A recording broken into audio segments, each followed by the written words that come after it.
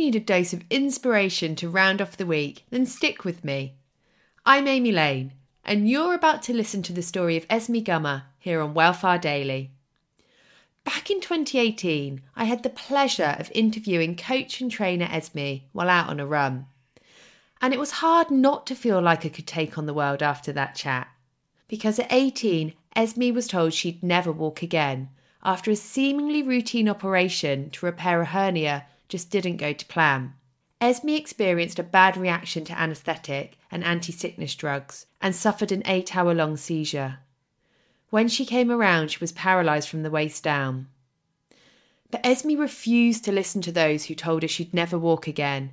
And through grit, determination, and hours of rehab, she beat the odds and not only walked, but has now run marathons, ultramarathons, and has made a career in fitness. So today we're taking a trip down Welfare memory lane to listen to a clip from that chat I had with her. It's the perfect way to inspire you to keep pushing on this weekend. Over to Esme. After I got paralysed, I couldn't run anymore. I went out for my first run about a year after I got paralysed. And I used to run all the time. I used to do 5Ks before school every day. I loved it. And I went out for a run and my right leg went dead while I was running, like fatigued, and went really heavy. And I just remember thinking, no way. And I'd gone about 1 kilometre and I've got the map where it shows me I go down and stop. And I remember thinking, nah, I have not come this far to deal with another problem. And I just gave up running. I gave it up and I thought, you know what? I can do everything else but run. I just won't run ever again. That's what went through my head. I was defeated. And a few years passed and I only actually started running again about a year before the marathon. Oh my gosh. Yeah, so I started my journey. I didn't know I had a marathon spot and I hadn't applied.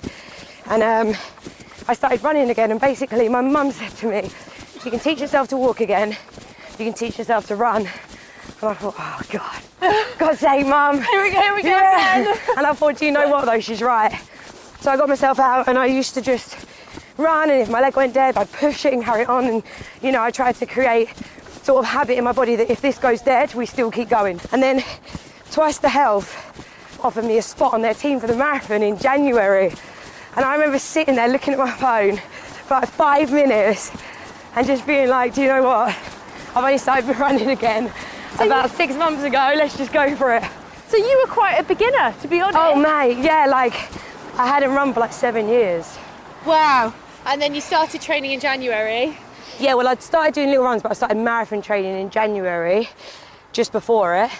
So when I got to like the sort of start line, I just remember thinking, if I can run a marathon, then I can officially say I'm not paralysed anymore, you know, I'm not that girl anymore. It was kind of like a character change for me. Just before it, I'd been out on runs where I'd had to get in a taxi home. Because what would happen, my leg would go dead and I'd run through it. And I remember doing like a big long run, about 17 or 18 miles. I was with my mate Jamie and he had to piggyback me down. This is just before, probably 2 weeks before the marathon. And he had to piggyback me down the stairs because when I say my leg went dead, what would happen is I couldn't drive it. So I couldn't even lift the knee.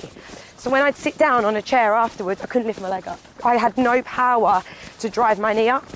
That was devastating. I remember about 3 days following it as well, my leg was dead, and to the point where I was, say, sitting in a car, I'd have to pick my leg up and pull it in. And it really, really knocked my confidence before the marathon. And then, like I said, I just would go out again. I went out again and I just thought, do you know what? If I walk it, whatever happens, I'm going to cross that line. And it's funny how you all know this a lot, how people say, oh, what time did you run the marathon in? Yeah. And you're like, have you ever run a marathon? They're like, no. I'm like, so what does it mean? Yeah. Tell me what that means. What do you mean by how long? It's horrible, actually. This is ego, I suppose.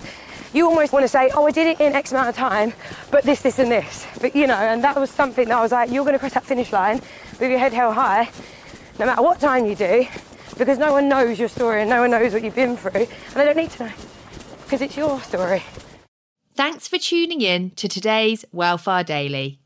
Remember, if you like the show, then you can listen to the full episodes here on Spotify. And please don't forget to rate and review so other runners can find us too. Ever catch yourself eating the same flavorless dinner 3 days in a row? Dreaming of something better? Well, HelloFresh is your guilt-free dream come true, baby. It's me, Keke Palmer. Let's wake up those taste buds with hot, juicy pecan-crusted chicken or garlic butter shrimp scampi. Hello Fresh. Stop dreaming of all the delicious possibilities and dig in at HelloFresh.com. Let's get this dinner party started.